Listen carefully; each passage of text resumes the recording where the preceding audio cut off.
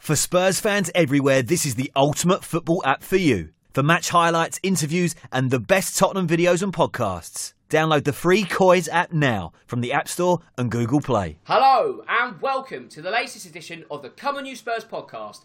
My name's Dan Tracy and I'll be your host for the next 45 minutes or so as we talk all things Tottenham, because win or lose, we'll discuss the news. It's 3 up top this evening, and that means leading the line from the front wearing the captain's armband is Cole. So Cole, how have things been this past week? Yeah, really good, Dan. The end of the week wasn't the greatest, was it? It was a bit of a low, but what a way to come back. And obviously, a win against that lot makes it all seem better, doesn't it? It really does. Not to mention, we're at full strength this evening. That means also back in the fold is James. James, it's been a while, but I hope all is well with you, mate. Yeah, definitely. Great result yesterday and plenty to talk about. Top man, and also making his long overdue return is Trevor Lloyd. Trev, a pleasure as always. How have things been with you, mate? Yeah, good, thank you, mate. Hope you're all well and taking care of yourself. Yeah, I think we are just about. I think Tottenham's not helping our health, but it never does it? But anyway, let's get into the social media bits first so we can dissect yesterday and more in full. As always, don't forget to subscribe to the Come On You Spurs app, where the podcast will be available each and every Tuesday morning. You can, of course, follow us across social media. We're on Twitter at COIS_COM, and we're on all the major audio platforms. That's Apple, Spotify, SoundCloud, etc. You name it, we're on there. And if we're not, let us know. We'll get it on there. Right, let's get down to business. And that business, Cole, I guess is an end to the week, which wasn't perfect, but after the events of a few days before, that will certainly do, won't it? Yeah, definitely. That was much better, wasn't it? After that Bournemouth game, you felt very flat, didn't it? Because that was a performance that had kind of knocked the stuffing out of us, really badly. I'd not seen a game where we'd played as bad as that before. So I really wasn't looking forward to this game against this lot, because I just felt, going forward, they've got, some really good players in their side who probably could hurt us. We didn't look like we were particularly playing, free-flowing attacking football. So it was really struggling to kind of get excited and get that feeling of, we can beat this mob.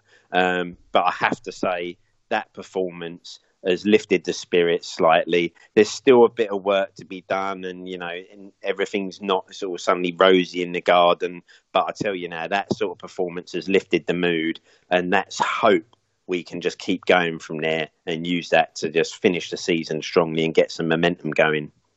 I mean, James, we were going to do a podcast straight after the Bournemouth game on Thursday. In hindsight, I think that would have been far too raw, and I would probably regret saying some things. I think we all would. So we'll get to the good news stories in a moment, that being Sunday.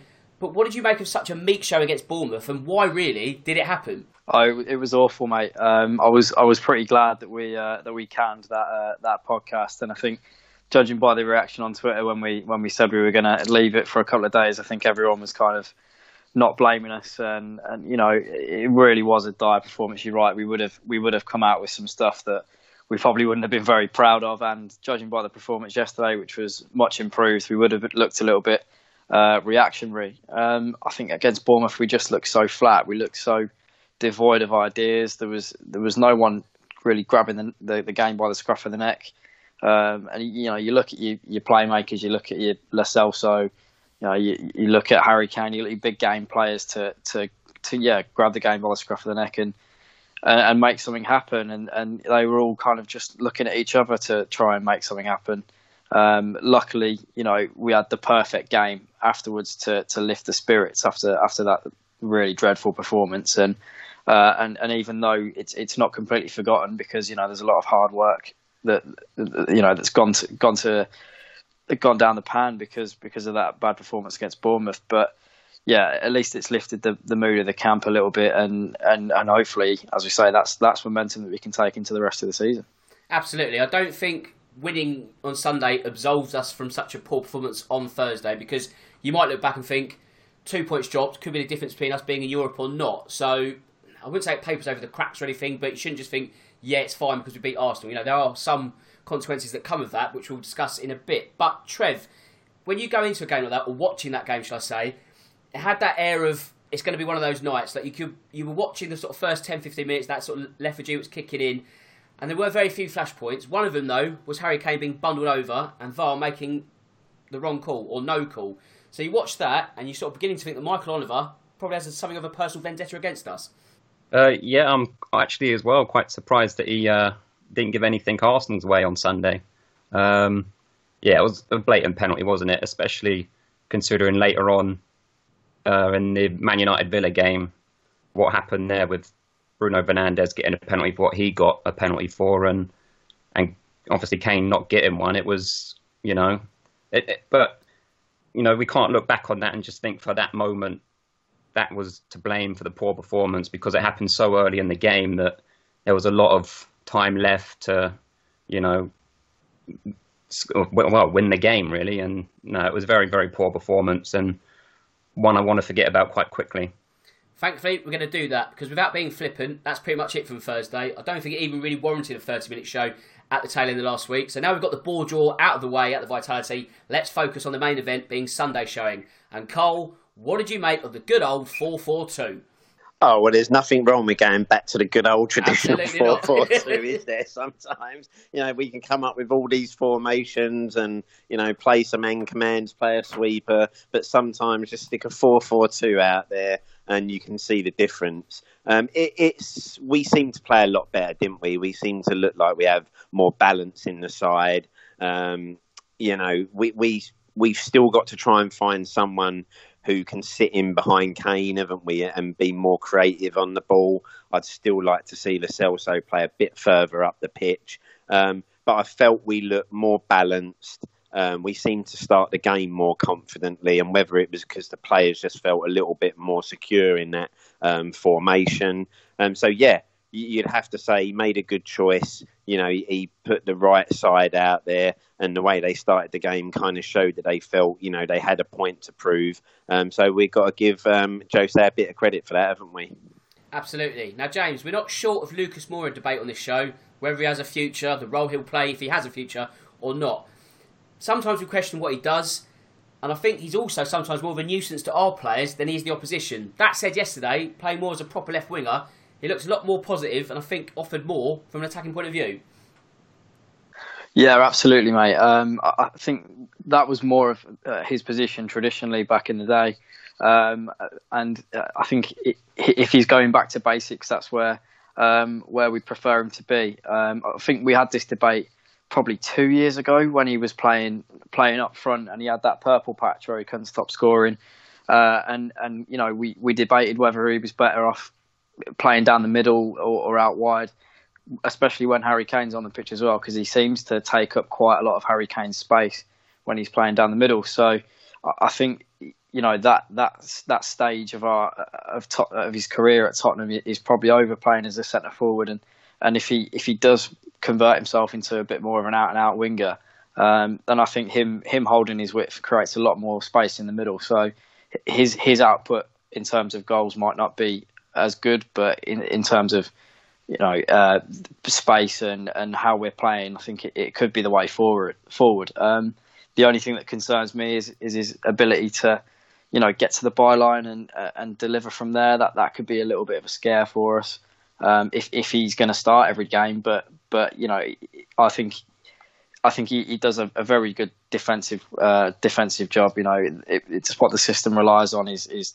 wingers tracking back and doubling up, and I think he did a great job there, and he's certainly an option there for us. Absolutely. Trev, I guess with wins over Everton and Arsenal, we've sort of seen the blueprint of sorts of what things might look like once things settle down properly, that being next season really. So if we're going to win games under Mourinho, with the players at our disposal, how's that going to be sort of going forward? Admittedly, it might be a tough watch, and over the course of the season you might sort of think, where's this process going and why are we going through this? That said, on a derby day, it really is just about getting that job done, isn't it? Yeah, I agree. On derby day it is, and probably against other members of the top 5, top 6 teams, then, you can live with a performance like that as long as you get a result. But, you don't want to see that all the time because it is very boring to watch. It's mind-numbing. We were equally as poor against Everton on last Monday night. And, we need to be a bit more creative. We definitely need a few players in the summer to help with how he wants to play, and obviously move a few players on. Yeah, I think yesterday, watching it, from my point of view, I thought to myself, that's about as bad as I'm prepared to sort of watch Tottenham in terms of lack of spark, energy.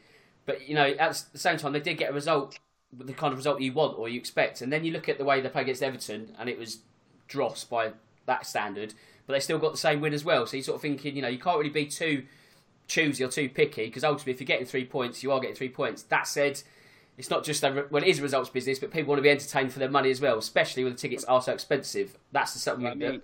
I think I think he's been kind of saved by having no fans there, because, I mean, like we said, the Everton performance was quite poor. You know, we scored, an own goal, and then we kind of just did nothing then after that. And then the start of the second half yesterday was very slow start, and, you know, you can imagine if there were fans there, they definitely would have, you know, got on their players back a little bit, and Mourinho too.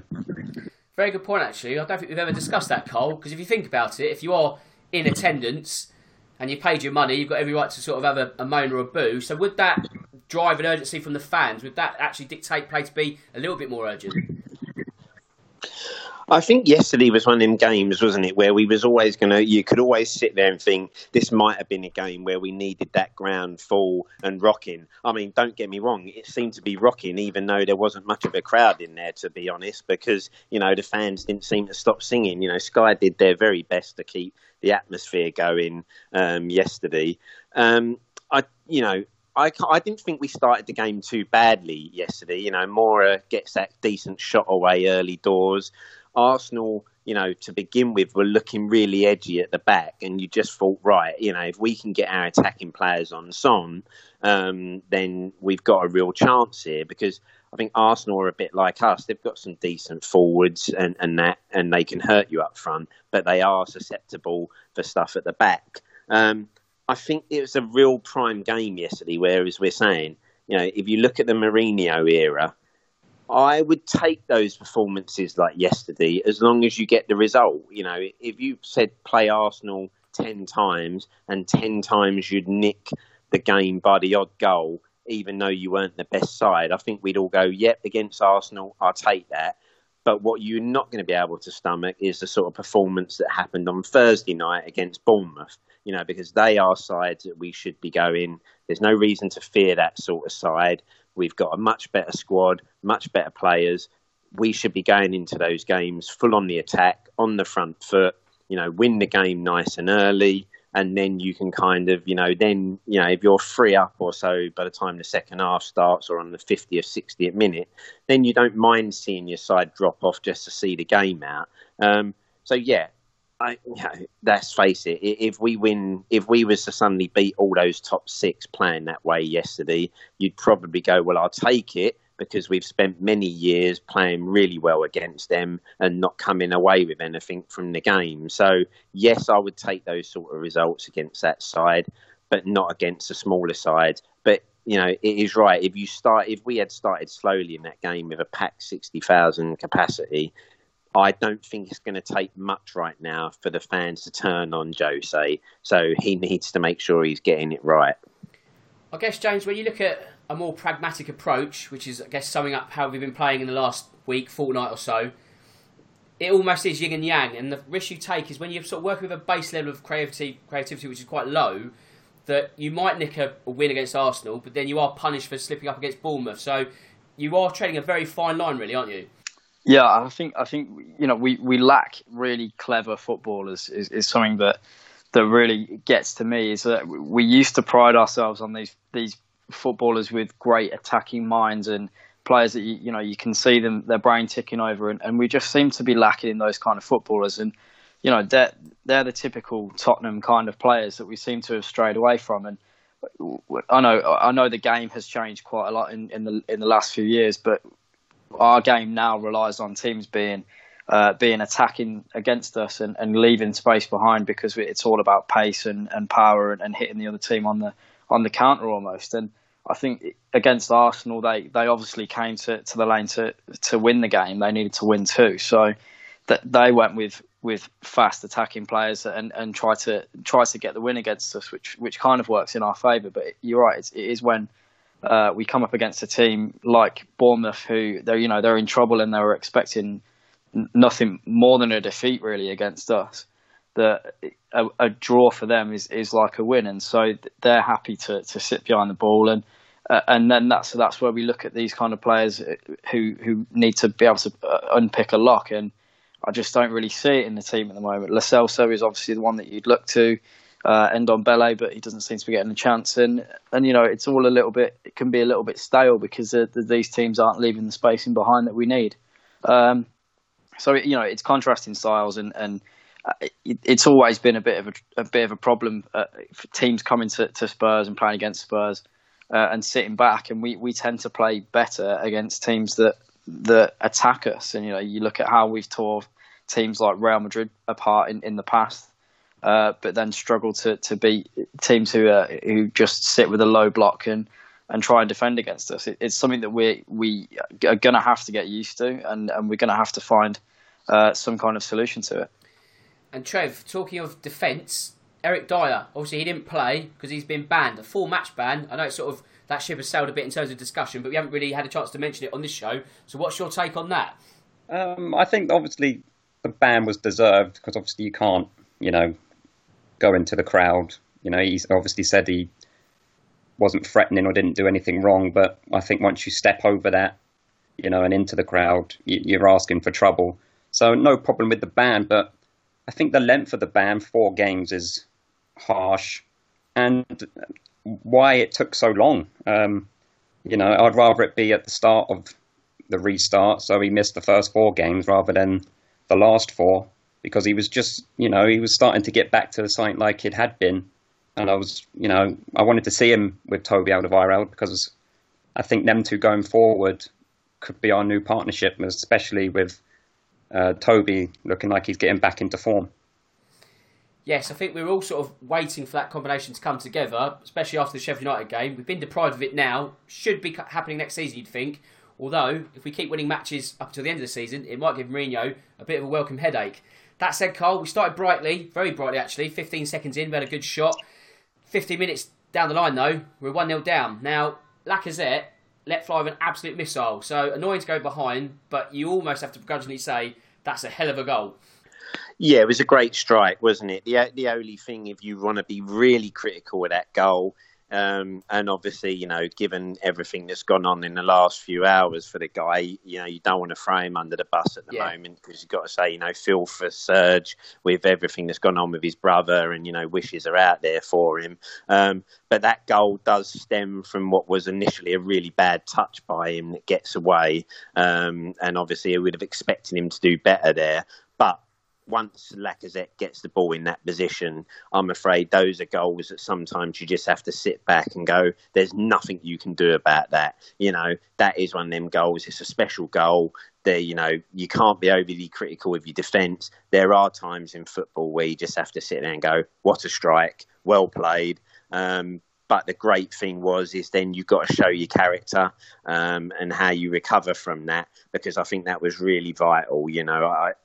I know we're going to talk about Son's goal in a minute, but I don't think if we reply as quickly as we do there, then it would have been interesting to see how the game pans out from that moment. But yeah, special strike, and just grateful at the end of the day that didn't define the match, because could you imagine what today and last night would have been like if it had? Oh, it doesn't bear thinking about really. But James, they always say you're most vulnerable when you just scored. And Arsenal certainly were. 3 or so minutes later, a defensive mix-up, sees Son with a clean set of heels, David Luiz left for dead, chips over Martinez, and he offers that goal that's perhaps been missing from his performances as of late. Yeah, massive goal. I think, you say that it's a mix-up by the Arsenal defenders, but it's cliche. He's still got quite a lot to do there, and I think that's a really good finish from Son. And there's a lot that he could have done with it. He could have just tried to go across Martinez, but he's a clever player, and he saw him going to ground and just dinked it over him. And yeah, we're absolutely right in saying that if we don't reply that fast, I think we really struggle in that game.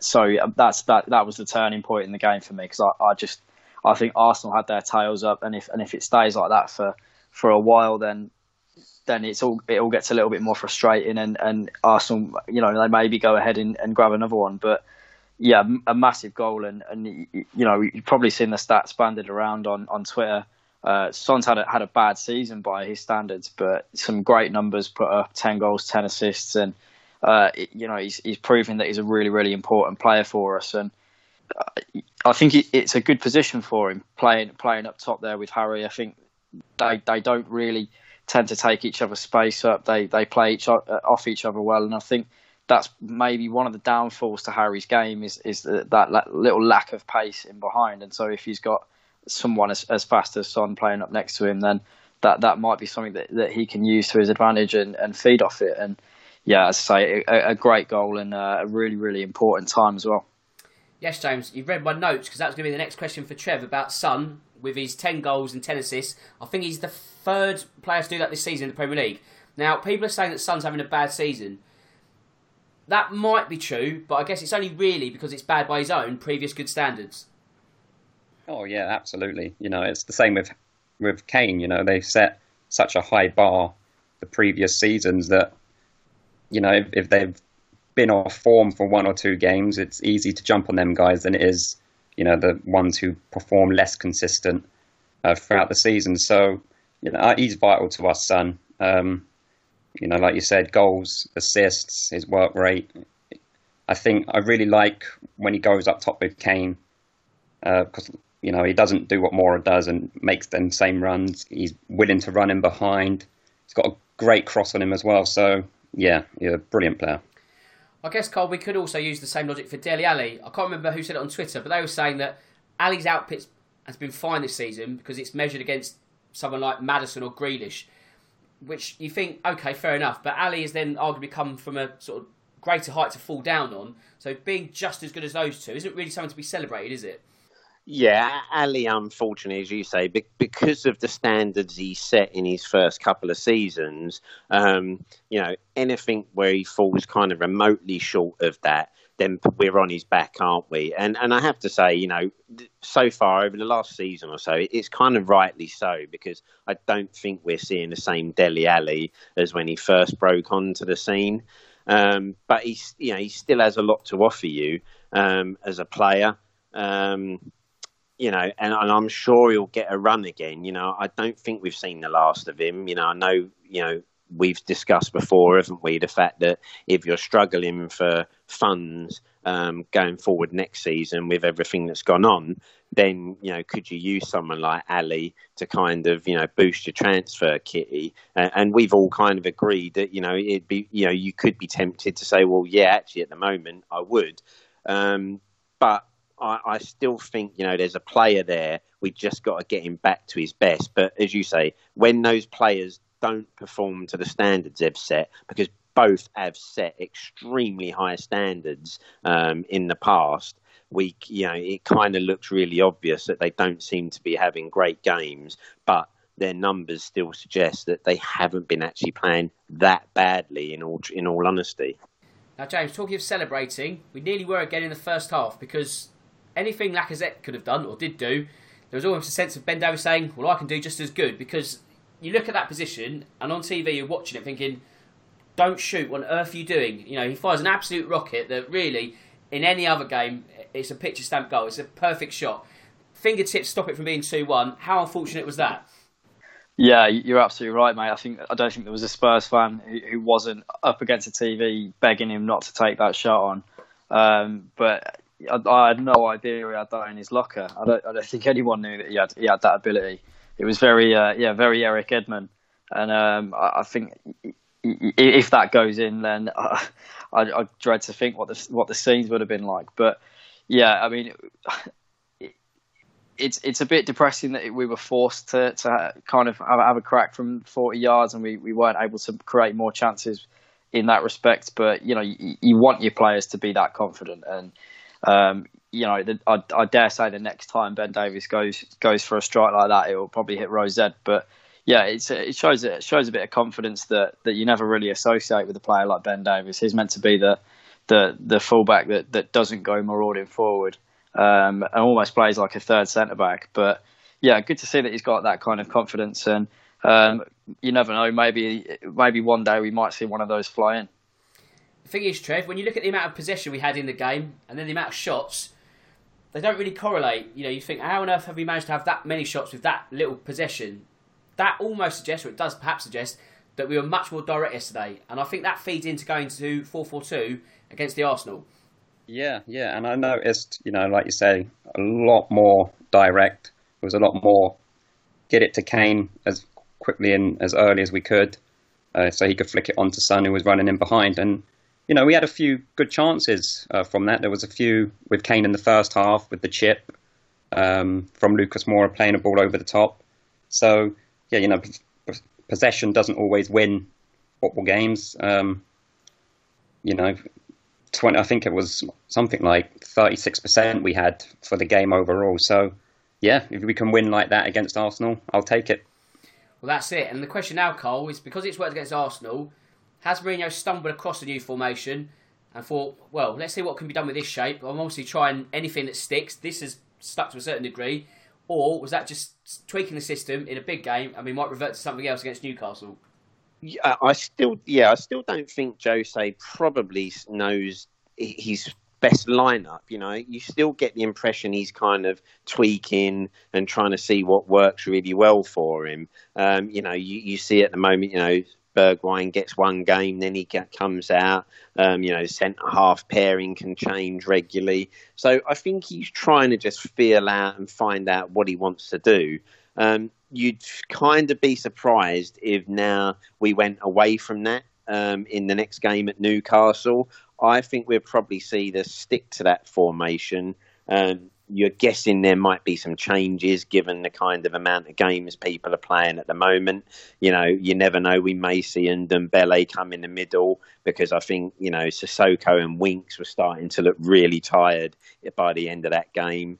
I think Davies could probably do with a bit of a rest because he's played every game and every minute. And, you started to see by the end, certain players were looking a little bit leggy. And whether there's enough recovery time for that Newcastle game, I'm not so sure. But I think he'll stick with that formation now and see how we get on in the next game. We just have to hope that we play with that same sort of intensity and that same passion and drive. And then we go from there, I guess. I don't see that being the system by the time the season starts next season. I think when Jose can get some of his players in that he wants, I think we will see changes. But right now, having just picked up a really good win, you just don't, the rule is, isn't it? Don't touch anything when it's when it's working. That's right, absolutely. James, the crowning moment of the game, of course, 10 minutes from the end. Heung-min Son with a corner, Alderweireld with a header. And when you look back at it, you're not going to get many easier headed goals than that in a North London derby. No, I think Arsenal have been watching our set pieces and they decided that they could have a little rest because I've never known a team be so poor from set pieces and it's just so unthreatening. Every time we get a corner, it's almost like you might as well just give them the ball back because we're never going to do anything from here. But yeah, for once, it's a half decent delivery. I'm not going to say it's a great delivery, but half decent delivery, and Toby did absolutely brilliantly with the header. I think he makes the space to start with, and to find a top corner and have enough power to get it past the keeper. I think it's a really really good goal and obviously a really important one and massive for a player like Toby because. He'll have been thinking, what have I done here? Having signed a long-term contract and seeing the way we've been playing the last few weeks and sat on the bench for the last few weeks as well. He probably will be thinking, this was my chance to leave and I decided against it. And I think, a massive mentality change. He's just won one of our biggest games of the season. And obviously with Dier's suspension, he's going to go ahead and be probably ever present till the end of the season now. So a really important goal for Toby and hopefully a little change of heart for in terms of set pieces. Maybe it might become one of our strong points, but I don't want to jinx it because for the last few seasons I've really been so disappointed in how wasteful we are in those kind of situations. That said, Trev, Arsenal did offer us a scare when Aubameyang hit the bar. Then again, bar that chance and the goal, you'd have to say it was a rather dogged and defensive performance from Spurs. A bit rough around the edges, but thankfully it went our way in the end. Yeah, defensively the last 3 games we've actually looked a lot better, and especially since Toby's come back in to marshal it all. I think, like you said, a few scares and, hitting the bar from Aubameyang, but a lot better. But I still think, our fullbacks are a problem, both defensively and going forward. They both lack pace. Crossing not great, especially on that right side from Aurier. So, the fullbacks are a problem. I think the centre-halves were all right with Toby, Dyer and Sanchez, who had one of his better games yesterday. It's good to see, because I think, I give him a lot of stick on Twitter, but against the bigger sides, he seems to play a lot better. His concentration's there where, when we play the littler sides, when he has not a lot to do, he easily loses concentration and ends up making a mistake. But I thought he was very good yesterday. Yeah, it's weird how some players can just be definitively big game players, which is great in examples like this, but then they will make more mistakes against games which are perceived to be winnable. So frustrating at the same time. So what you really want out of Sanchez is just a model of consistency, because there is a decent defender there. Young, again, a bit rough around the edges, and will grow into, hopefully, an even better player sort of, 12, 18 months down the line. You just need it to be on every week, which I guess isn't really the case this season. But Cole, going into the game itself, did you think the build-up was rather muted? I guess after the events on Thursday, there was a lot of malaise, and I think that can be said for both us and also Arsenal, with them being a work in progress. That added to an empty stadium, it was never really going to be a normal derby day, was it?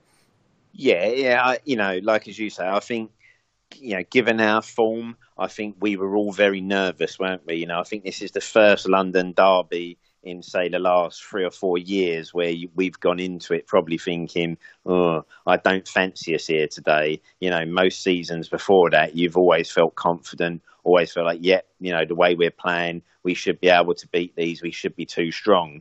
So I think from our point of view, we were very subdued, because I think, we were looking at the way we were playing and just thinking, I don't think we can beat anyone at the moment, let alone, a side that have got some good attacking players.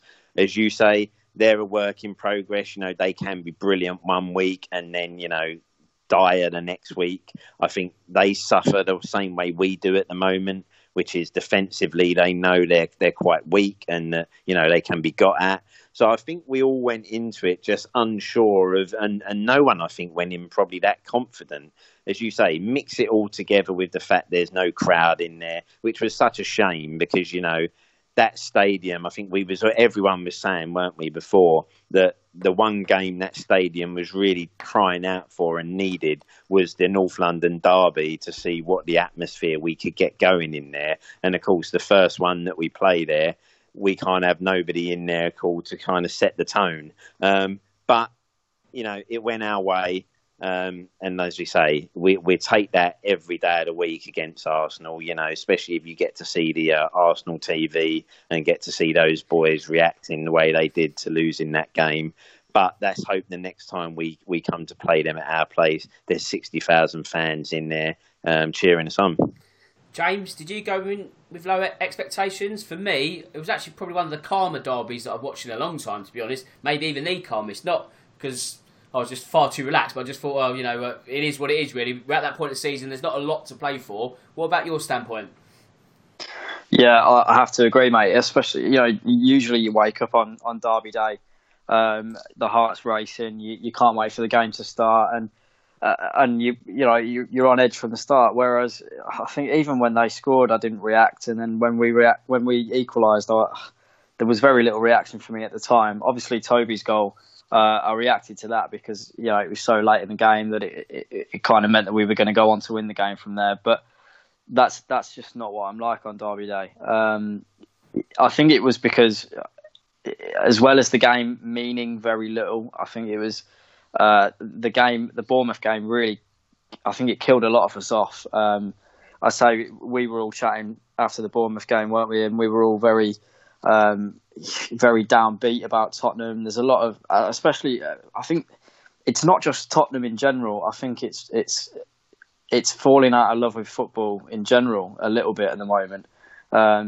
Especially you look at Bruno Fernandes getting that penalty for Villa. I know you mentioned that, Trev, and that that hurt really, because it's almost like the playing field isn't level at all, and the amount of VAR decisions that they got wrong on that Thursday night was just ridiculous. And I just think that my love of football was kind of depleted in the run up to the London derby. But yeah, it has brought it back a little bit. Going above them is massive, and if we can finish above Arsenal, that'll be a very small glimmer of hope in what has been a very poor season. But it would rescue just that little bit of feeling for me, in that we could finish above them, and at least we've got that. At least, even though things are bad for us, they're not quite as bad as Arsenal, and that is a very small victory, but it's a victory nonetheless. Trev, do you think some of it comes down to the fact that football's come so thick and fast as of late that there wasn't really the opportunity to have the mass build-up? Because usually, Derby week, it gets going on a Monday and it builds and builds and builds. You have that shit show against Bournemouth, everyone's deflated, and it's like, oh, we've got Arsenal on Sunday. There wasn't really that kind of vitriol or ramping up of feeling, was there? No, I agree. Obviously, with Arsenal, they played, Tuesday night, so, they had a longer break than us as well. But at the start of the restart, I watched almost every game, but like you said, there seems to be a game on a night at the minute, and it's just, it's too much. And the football's not been that great, so it's kind of easy to just switch it off and, not watch it. So, but yeah, we done all right, yeah. Cole, I guess if you're running a marathon, watching football at the moment, it's like the 23rd mile. We've really hit the wall, haven't we? Yeah, I think that comes with the performances, though, doesn't it, Dan? True. I think if you were playing free-flowing attacking football where you were looking good, I think then there's a level of excitement because, you're sitting there thinking, wow, anyone we come up against, if we're on form today, these guys can really, they could tear these apart. When you're watching a side that, as we've said, doesn't seem to have much creativity, there's players now that are frustrating us that I think have just been there too long doing the same old things week in, week out, year after year. I think you can get to a point where you just go, I've had enough of this. And when things are not going well and the football's not great, then it's always easier, I think, just to go, I'm not interested in this at the moment. I do think it would be different. If we'd come back and burst on the scene from the restart and, killing teams off 3 or 4-0. I think the buzz for that game yesterday would have been right up there. I do just think those recent performances had kind of taken a lot of life out of Tottenham fans. And actually, for once, we were feeling, as I say, we were going into it thinking this could get really ugly for us. And this could be a real bad day at the office. And just thankfully, it didn't turn out like that. We'd now just have to hope that they can take that into the Newcastle game. Because, again, what we don't want to do is one step forward and then go 2 backwards. We need to finish the season as strongly as possible. There's no chance of Champions League. That has gone. We know that's gone now. But let's finish strongly, because we need these players to finish strong and get some confidence, because we know we're not going to probably see that many changes in the summer. So we need these players, and the majority of them will probably stay for next season. So we've got to find some form and get something going. But that's all I think it was, just the lack of performances, the lack of results, and I think it does kill you slightly. Just jumping on the back of Carl's point there. Yep. Do you reckon... obviously it should be quite easy to get yourself up for a North London derby. The worry is that motivation going to still be there, when we go to Newcastle on Wednesday night? Or was it just simply for the fact it's Arsenal? That's the key question, yeah. Isn't it? Can they now have played like that? The only good thing that I said to someone the other day, the only good thing that you could take from that Bournemouth result was if we'd steamrolled them and brushed them away 4-0 or something, we could have gone into this Arsenal game, maybe too confident. The only glimmer of hope from the Bournemouth game was that they now need to give us a reaction in the next game. And the next game was Arsenal. we just have to hope they're professional enough that they get themselves going just as much for the Newcastle game. And I think that's what, good sides do, don't they? The good United sides, they didn't just turn it on when they felt like it. They turned it on against everybody week in, week out. So that's just hope, like you say, Trev. It wasn't just one of them, get up for it because it's Arsenal. The next game, it's only Newcastle away, so that we're not too bothered about that one. Yeah, I think it sort of ties back into what I said earlier in the fact that when you watch that game yesterday, that's the benchmark of your team being gritty. It might not be pretty or how free-flowing as it was before, but if that's the kind of grit they'll put in every week, more often than not, they will get those kind of results. Everton, we didn't play as good, but we won, but it's because Everton have got nothing really sort of going forward. They were dross that night themselves, so it was like two bad teams going up against each other. Bournemouth was an aberration, so if you can sort of grind out something like you did yesterday, I'm happy with that. I know it's not going to be universally accepted and thinking, yeah, this is the football I paid to see or I love to see, but you never know, it might get you further up the table, or at least sort of reinvigorate what we've come from a month or so ago. That said, James, obviously 4-4-2 again means another midfield combination, this time Winks and Lo Celso. Do you think that is something going forward that we can utilise more often, or is it a bit too fragile on a week-to-week basis? Well, I think it was last time I was on a show. I said that Winks and Lo Celso is the centre midfield partnership I want to see. I was kind of thinking I think it's off the back of we played Chelsea away. I think they were a midfield two there, and everyone thought that's going to be too lightweight going into it. But I don't think they had such a tough time in midfield as we thought they would. I think they're both very very combative midfielders. What they lack in size, they make up for in mobility. And you can have a player like Moussa Sissoko in there who bulks out the midfield a little bit in terms of power and strength. But then you're playing with 10 men in terms of players that can pass a football and players that can, if the ball drops to them in the box, they can have a shot, because Sissoko, he just hasn't got that to his game. So I think, the way that Lo Celso has been playing as well, he's been very, eager to get stuck in and make a challenge. And I kind of trust him in that sense, that instead of playing as a traditional number 10, like we thought he would at the front of a three, I think he could probably play next to Winks in a two, and then we play someone like Ndombele when he's firing in front of the two of them, and I think it would work pretty well. Instead of Ndombele being the one that's further back, or even just have Winks at the base and have Lo Celso and Tanguy ahead of them, I think it'd work.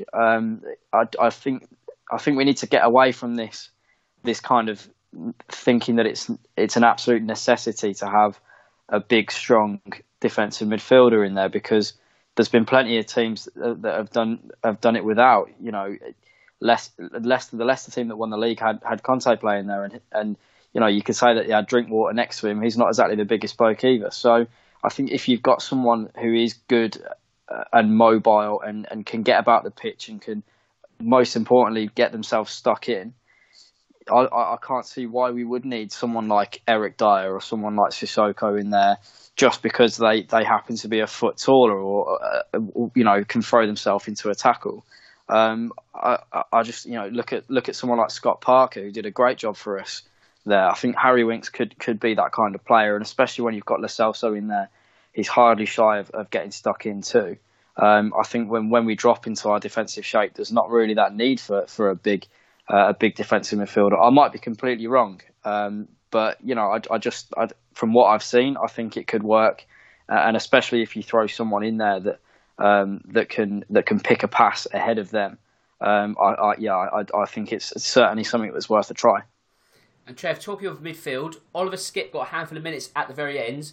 Now Mourinho said it was because he's a young lad who needs to experience a North London derby. Now apologies if that's not verbatim, but I think that's the gist. So with him coming on over Ndombele, is that a damning indictment for the French international, or were Mourinho's motives quite genuine?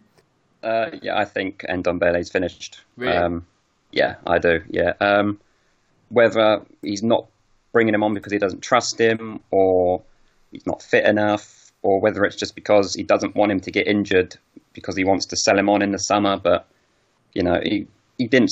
I don't think he played minutes in the first 2 or 3 games, and that spoke volumes to me. Like that fact that he couldn't even get 20 minutes, in a 2-0 win over West Ham. He couldn't get on the first game back. So yeah, I think Mourinho's made up his mind on Ndombele, which is a shame because we've seen glimpses of what he can do. There's definitely a talent there, and I love how firm and hard his passes are into the strikers, but Mourinho just doesn't seem to like him for me, and I think his days at Tottenham are numbered. Well, I mean, personally, I think it's a shame because you've spent so much money on him, and you'd like to think there's a good player there, and I know he'll go somewhere else and be that good player that we all hope. The only positive that can come of this is that we cash in, get the same kind of money back, which even in this market might be difficult, but say 50, 55 million, hopefully spend that wisely, and we can sort of evolve from there. But that's easier said than done, isn't it? Carl, now we have to look at the European conversation, one that gets a little louder, but at the same time, with Man City's European ban being dropped, it means we have to work a little harder to get into Europe. So can it be done? Yeah, if you look at the table and the games, there's obviously enough points to be won where we could do it. I personally think we'll just miss out. And then I think we go into the debate, don't we, that I know we've had before, which is it better to miss out completely, or do you still want to get the Europa League? I think we probably all have different views on that. I know James is very strong that he wants the European football, even if it's the Europa League. I wouldn't mind having a season away from that. I think if we're going to have one season out of Europe, this might be the best season to do it, given everything that's gone on with COVID and possibly the lack of transfer activities, because it could be the 1 year that we miss out but still keep most of the crown jewels, if you like. And then obviously you can get to go without that Thursday, Sunday routine that no one seems to like. But I do think we'll miss out. But of course, if you put a good run together now and a few teams slip up, Leicester seem to be falling away. Wolves look good, but then they can go and throw a couple of results in like they've had recently. You could possibly still make it. I just think we'll miss out, unfortunately. James, I think the sense within the club is that the Europa League is better than nothing. And Mourinho himself has said that he's not a massive fan, but he's been in it twice, won it twice. So you'd like to think from that statement that if we do enter it, we'll take it as seriously as we can. Yeah, definitely. I think that they kind of have to say that within the club. They can't really wish for us to finish lower in the table than we're going to. I think they're told that we need to be playing in Europe. But no, I have no doubt that Mourinho probably does want to play in Europe. I think I've said before about how I feel about Mourinho and his trophy thing. I think that it's more for a personal goal to him rather than him actually wanting to win a trophy for Tottenham. But that's a different story. I think he wants to be in the Europa League, so he can have an easy-ish trophy to lift at Spurs, and then be seen as this kind of saviour, the man that saved Tottenham. That's just my personal opinion. But I think it would be good to be in that competition and to win it. It would be good for us. Obviously, it's not the level that I think we should be playing at, and everyone knows that. But I think in the situation that we're in right now, it wouldn't be the worst thing. Carl's absolutely right. I think if there was going to be a year to be out of the Europa League, this might be it. But I always think we should be competing in Europe, and that's just my preference. But yeah, I think Mourinho could use the competition to personal avail, and I think we've got quite a lot of players in the squad that would benefit from it too, getting minutes on the pitch that they wouldn't get otherwise. And yeah, you rightly say we would hopefully take it seriously, and hopefully it wouldn't have take too much of a toll on our domestic form. Again, you'd say that we've got the squad for it. But we've said that in years gone by, and it hasn't been that way. But hopefully we finish as high as we can, and we can compete on more than one front next year. That's what all we can hope for, really. Because Trev, if we're honest, it might actually be the quickest route back to the Champions League. Because for everyone who says let's do a Leicester Chelsea, that is a great gamble. That it is great if you do it and you bounce back straight away, but if you don't, then you sort of get caught in a negative spiral. And Cole is right to a degree that it might be the optimum season to get caught out in this sort of thing, because you think actually nothing really changes. At the same time, do we really have a squad who's good enough or clear enough in its current guys to be finishing 9th or 10th and then thinking, yeah, we're going to crack on and win the Premier League next time around? No, I'm a firm believer that, you know, we need the Europa League. You know, you look at the likes of Man United and Arsenal, when they get into the Europa League, they use the earlier rounds to, you know, play some youth players. You've got Greenwood coming through at United, you've got Sakho coming through at Arsenal, who, you know, were chucked into the Europa League, and now they're regular first team players. So I think it's good to, you know, play a few youngsters, get them a few minutes, see what they can do, and see if they can take it into the Premier League. But yeah, I definitely think we do need it. Whether or not we'll get it, not 100% sure. But with next season, like you said, you know, there's no guarantee we can do that, especially as United are going to spend, City are going to spend, Chelsea are spending, Wolves are flying up there. So it's a competitive league to just say, oh, we'll focus on the league, because, like you said, anything can happen in the Premier League. Right, Carl, we've got about 7-8 minutes left, and you can pick one last topic. You can either talk about Newcastle Wednesday, or you can talk about a missing plane. What would you like to talk about? Let's go with the missing plane. I think it'd be good, obviously, to get everyone's thoughts on that, wouldn't it? Is the correct answer, because luckily they're on my notes. So I'll start with you, Carl. Right. In all seriousness, whether you think a plane is the right thing or not, I'm not sure if it's funny or naughty that people have ponied up for this and it's nowhere to be seen. What's your take? Yeah, I mean, I'd have to question it. Anyone who put any money towards that probably deserves what's happened to them in this instance, don't they? Because, you know, first of all, what do you really think of playing with a banner? You know, what difference do you think that's going to make? You know, as we've, you know, a few people have said, you know, if missing out on Champions League football doesn't seem to be panicking Daniel Levy, then I don't think seeing a plane go over his head with a banner saying ENIC out for, you know, 2 minutes is really going to pester him too much or make him lose any sleep. It is wrong, obviously, whoever's done it and has taken that money and done a runner. Very naughty. But maybe that is karma for those who put some money in towards it and kind of says, you know, listen, there's if you really want to make a statement and sort of get a movement going, a plane with a banner is not the way to do it. You know, you might want to look at some other options there. Now, James, we talk about not wanting to be that team down the road. I guess when you look at a plane, it's a little bit too AFTV, really, isn't it? So whether you agree with ENIC or not, a plane flying above a pitch is an awfully naff concept, isn't it? Yeah, I absolutely took the words out of my mouth, mate. I was thinking, look, I mean, you can be ENIC in or ENIC out. You can have whatever opinion you want about how the club is run. At the end of the day, it's your football club, and you're always going to be entitled to that opinion. But it's just not the way to go about things. It's all very, it's all a bit pikey, and it's very Arsenal. So I'd much rather us find some other way of voicing our displeasure. Plus, you know, if that plane goes over for you, as you say, for 2 minutes, that, you know, we've beat Arsenal on the pitch. So, you know, it's all very contradictory. It's like, well, we're beating Arsenal on the pitch. Everyone's unhappy. You know, at that moment in time, Daniel Levy's probably going, well, what is wrong? Like, what is wrong? Because, you know, we're playing well on the pitch. You know.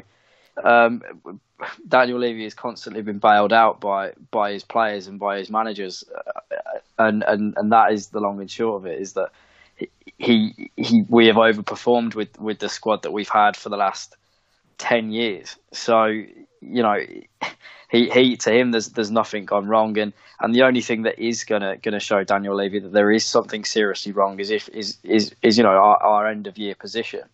And you know, if we end the year strongly now, it might shoot us in the foot, and you know, Daniel Levy might see this as another example another chance to not spend money in the transfer window and go into next season, you know, hopefully carrying the momentum. But no, you're absolutely right. The way to go about it is not to take people's hard-earned money and fly a plane over the stadium. And hopefully, you know, if there are some kind of other ways to voice our displeasure, then we'll get the opportunity to. But at the moment, that is not the way to do it. Now, Trev, I know you've nailed your colours to the ENIC Outmast, so what's your take on all things aeroplane? And if you're not sort of a fan of that, what do you feel is a better form of protest for you to sort of get your ground roots, well, actually it's more than that now, but, that sort of thing that's swelling up, how do you actually sort of show your displeasure in a better way? I mean, I personally didn't mind the idea of a plane going over.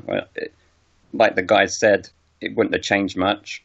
I doubt Levy would have cared that much, but people are free to get their voice across however they want to, how they can in the future.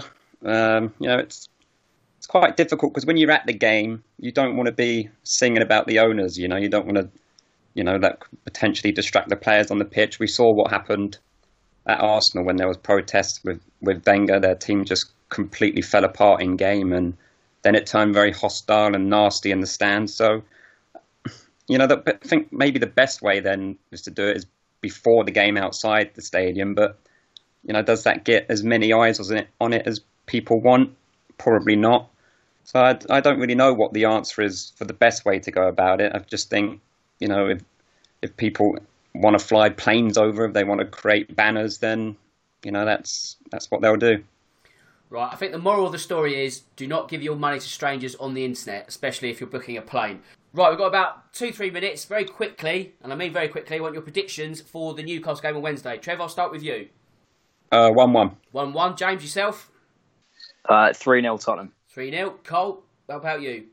Do you know what? I'm going to go 1-0. I think we'll keep the clean sheet going and we'll just nick another result here. I'll go another 2-1. I'll take that. I think we're another win, keep that momentum going, and hopefully we might just creep into the Europa League at the end of the season. Right, that's about it. Time to do the admin, which first up is sending our condolences from the show to Serge Aurier after the awful news which broke early on Monday morning. And of course I need to thank all the guests. Trev, another cracking effort this evening. Thanks for your time. Thank you, mate. Really enjoyed it. No problem, mate. James, top work. Pleasure as always. Yeah, thanks for having me again, mate. And hopefully Sam again next week. Cheers, buddy. And Cole, thanks as always to you as well. Cheers, Dan. Really enjoyed this one, chaps. Top man. Right, with that said, it just leaves me to say that my name's Dan Tracy. And as always, come on you Spurs. For Spurs fans everywhere, this is the ultimate football app for you. For match highlights, interviews, and the best Tottenham videos and podcasts. Download the free Koi's app now from the App Store and Google Play.